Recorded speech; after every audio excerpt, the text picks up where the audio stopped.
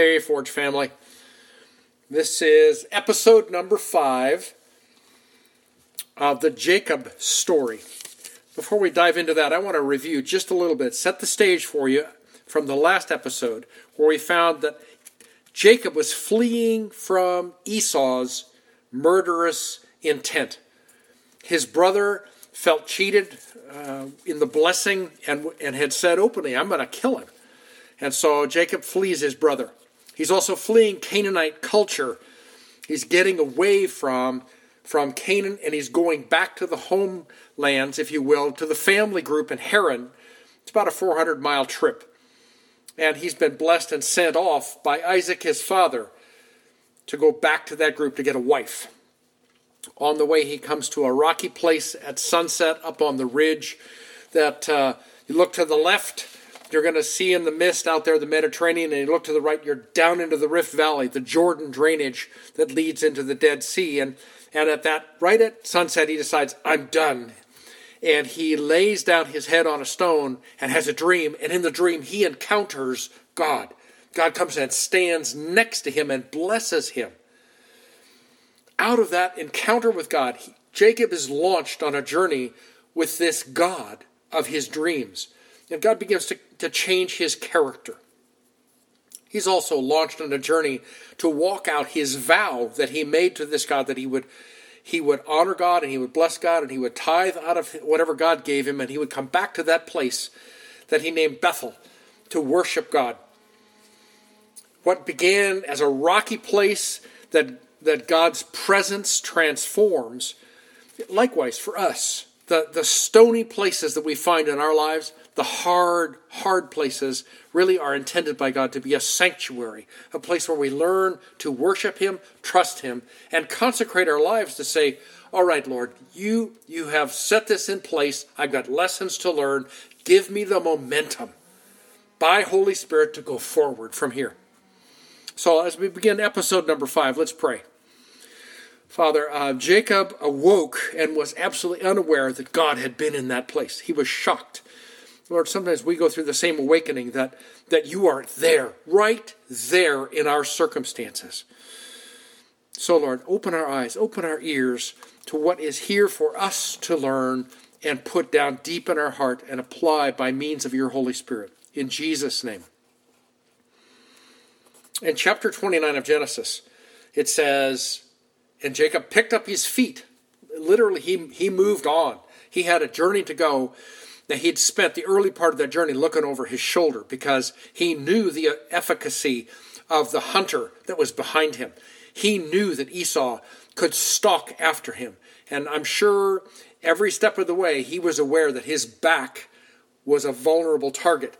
And so he moved quickly to get himself away from Esau.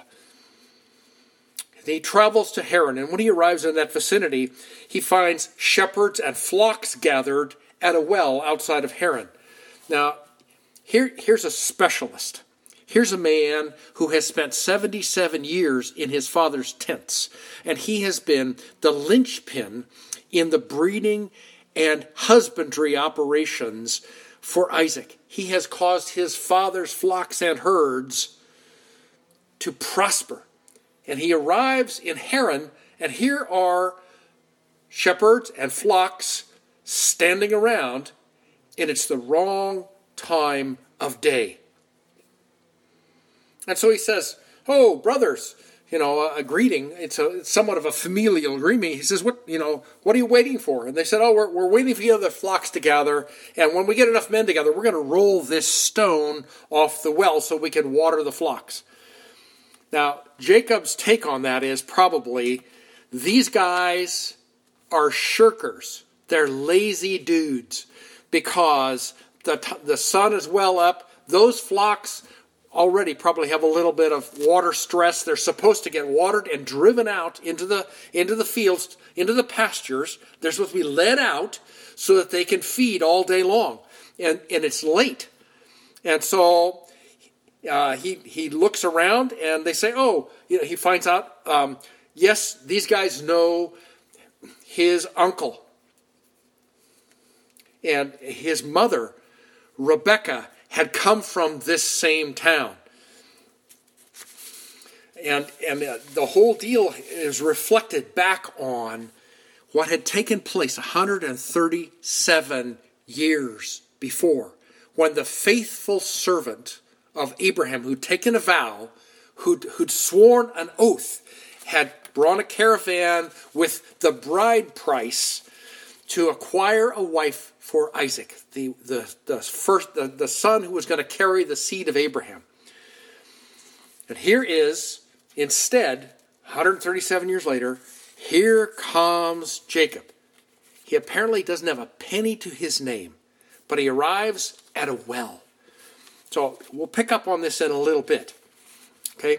And he lifts his eyes up and he sees, here comes Rachel, and she's a shepherdess. That was a hard life for a woman, because you have to protect the animals, you have to move the animals, you're around animals all the time. It's not very clean, but she's apparently skilled at doing that. She's the number 2 daughter and probably got the scut work in the family. Shepherding wasn't a high-class job. And here she comes, and Jacob looks around, and he knows there's more than enough guys here to roll this stone off, and they're not doing it.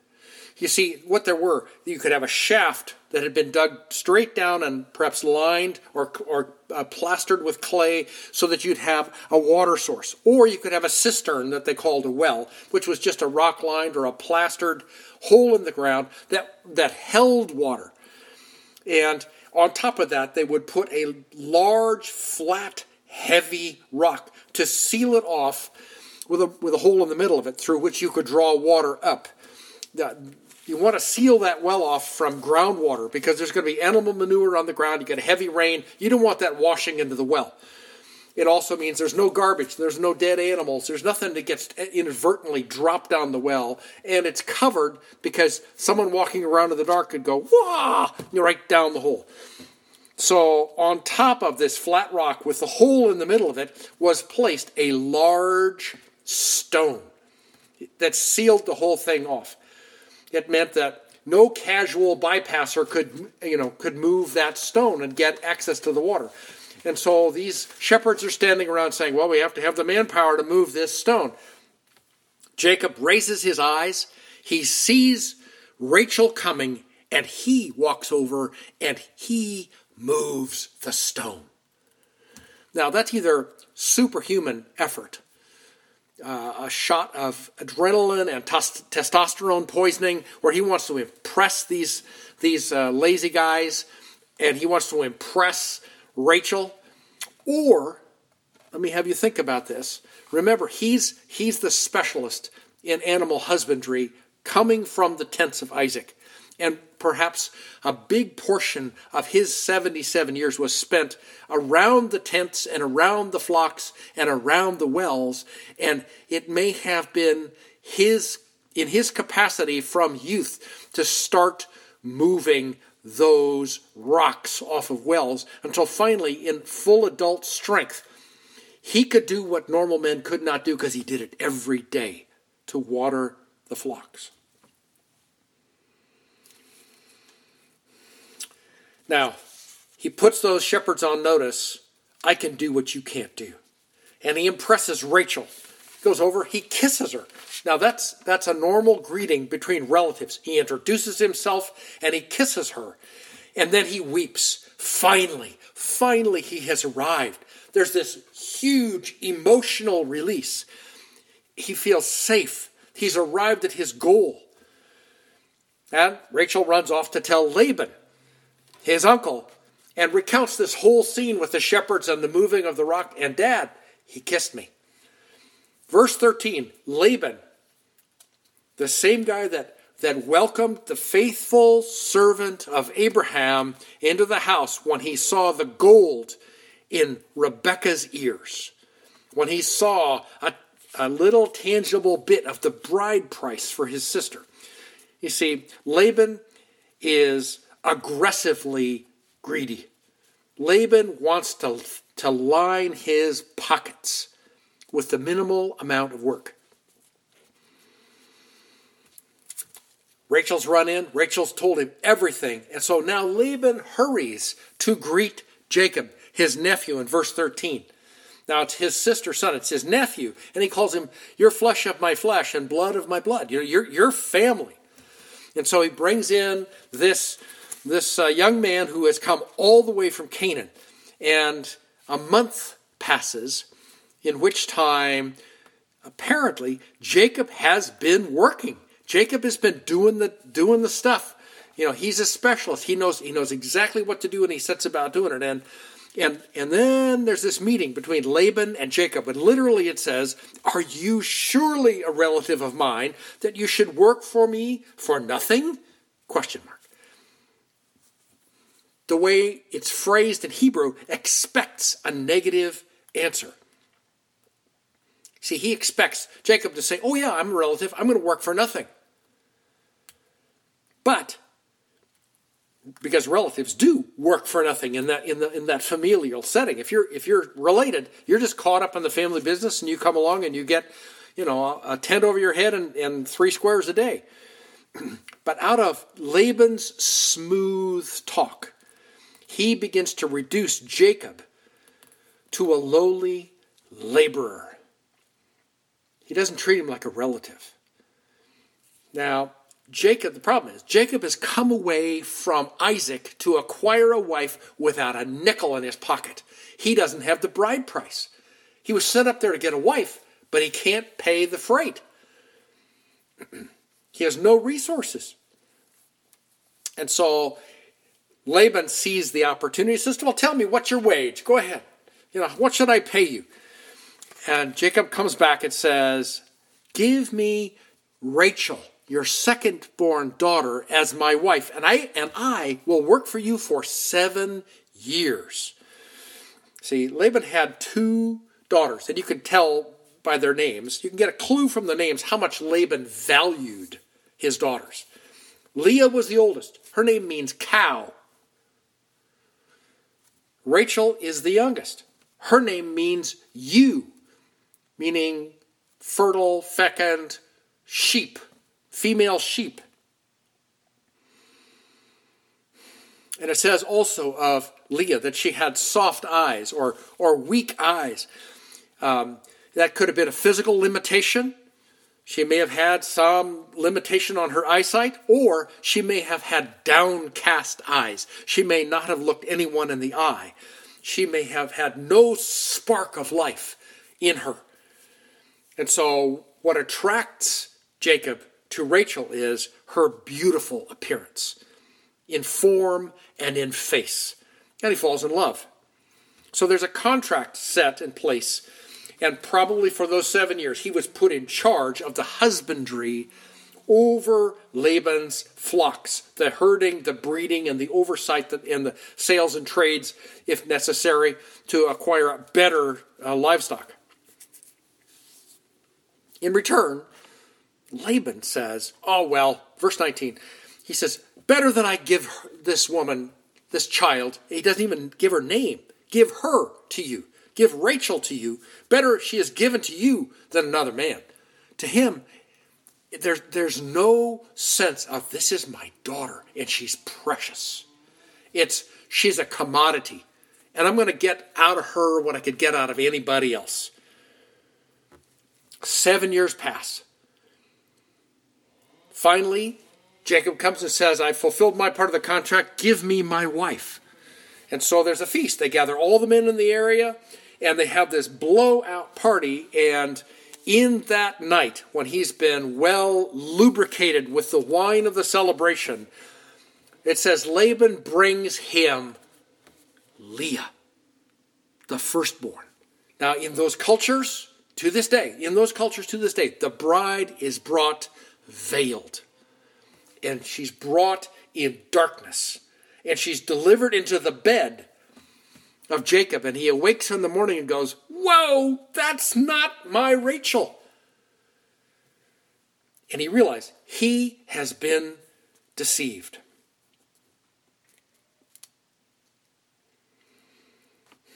Now Jacob comes and challenges Laban over this. He goes right at him and says, "You deceived me." Laban comes back and says, "Well, marrying off the second-born daughter doesn't work in our culture. We have to have the first-born daughter married first.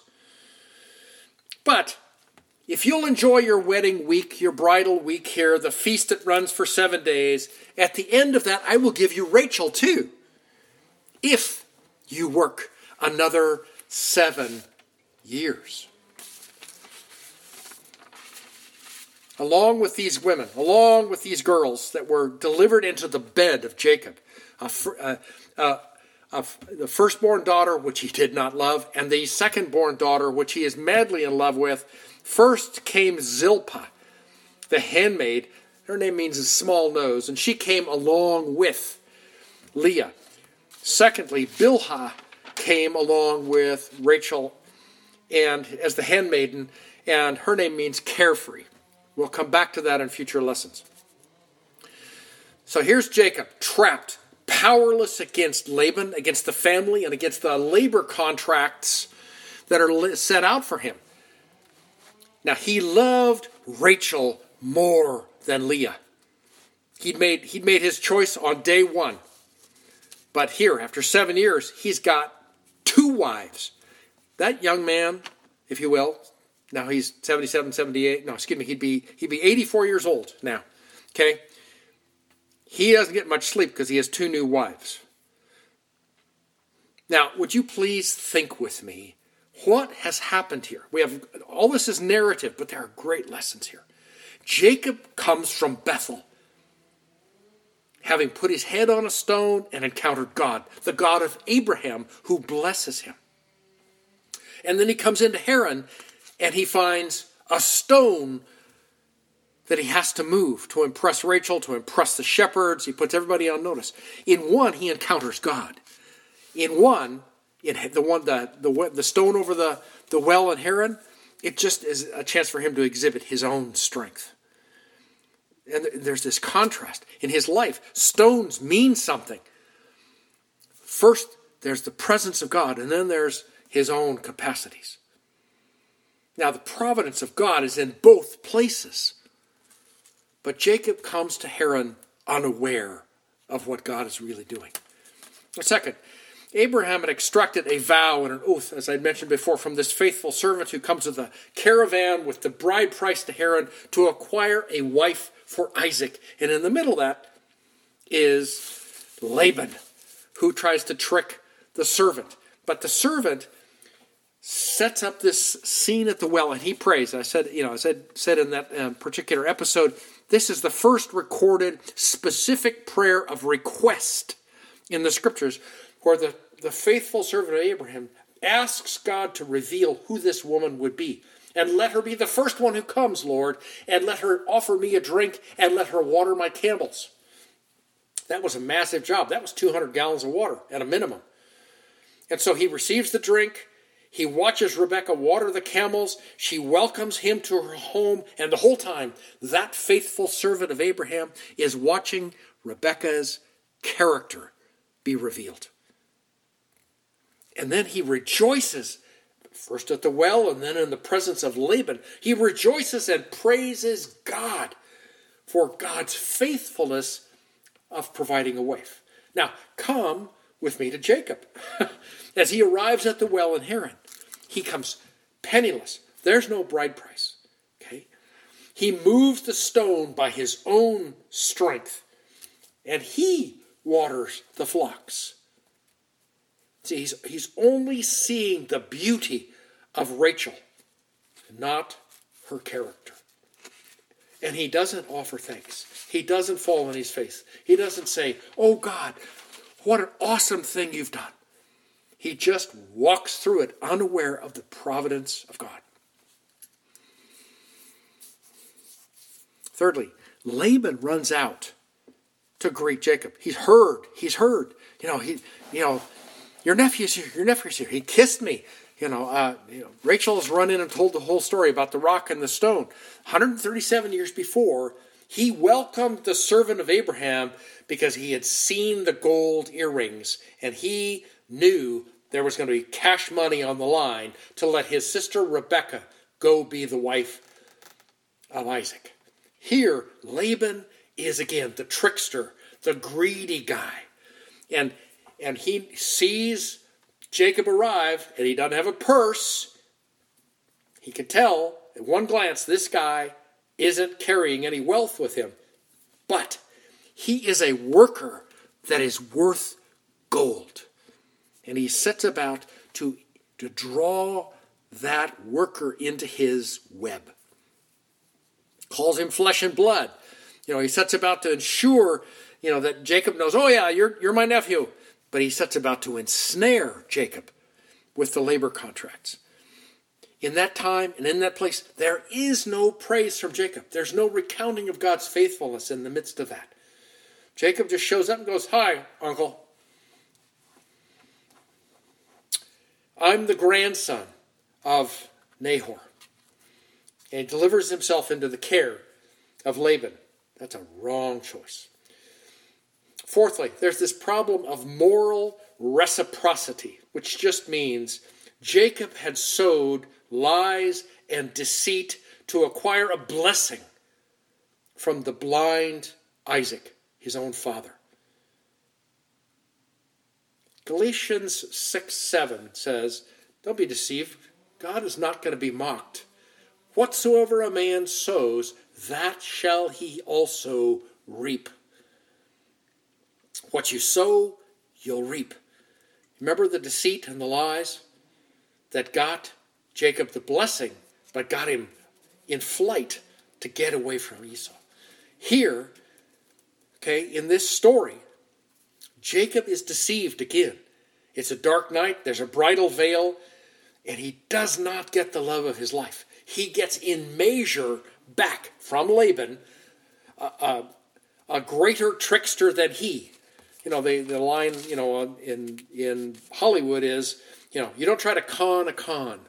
You don't try and take advantage of someone who you know is slipperier than you. And Jacob doesn't get it yet. Lastly, Jacob did get the love he sought. But it cost him 14 years of labor as a servant. Not as a nephew, but as a servant. See, when he arrived, he cried out. He said, oh, it's so good to be free. I've got safety. I've got family. I'm going to get a wife here. I have escaped Esau. And he drops his guard. And when he did that, he walks into this web of dealing with Laban, who is more deceitful than he. So for you guys, for me, for all of us, heads up. When you get to a place where you go, oh, I'm freed from that. That's over. It's done with. That season is finished.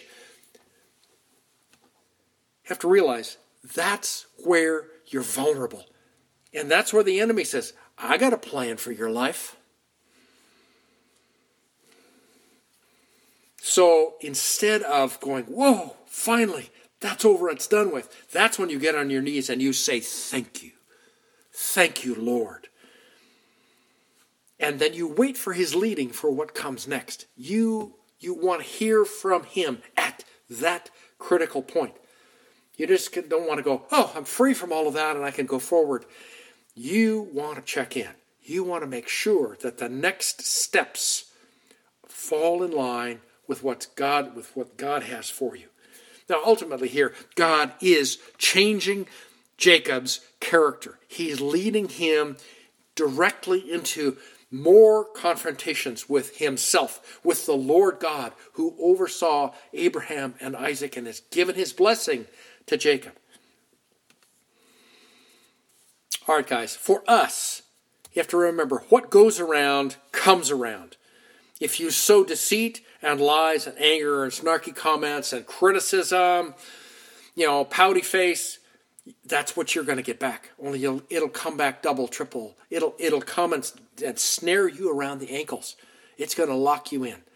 In contrast to that, if you sow love and joy and peace, care and service, and show faithfulness in your relationships with people, you will reap the results of that, which is freedom and a life that's really worth living.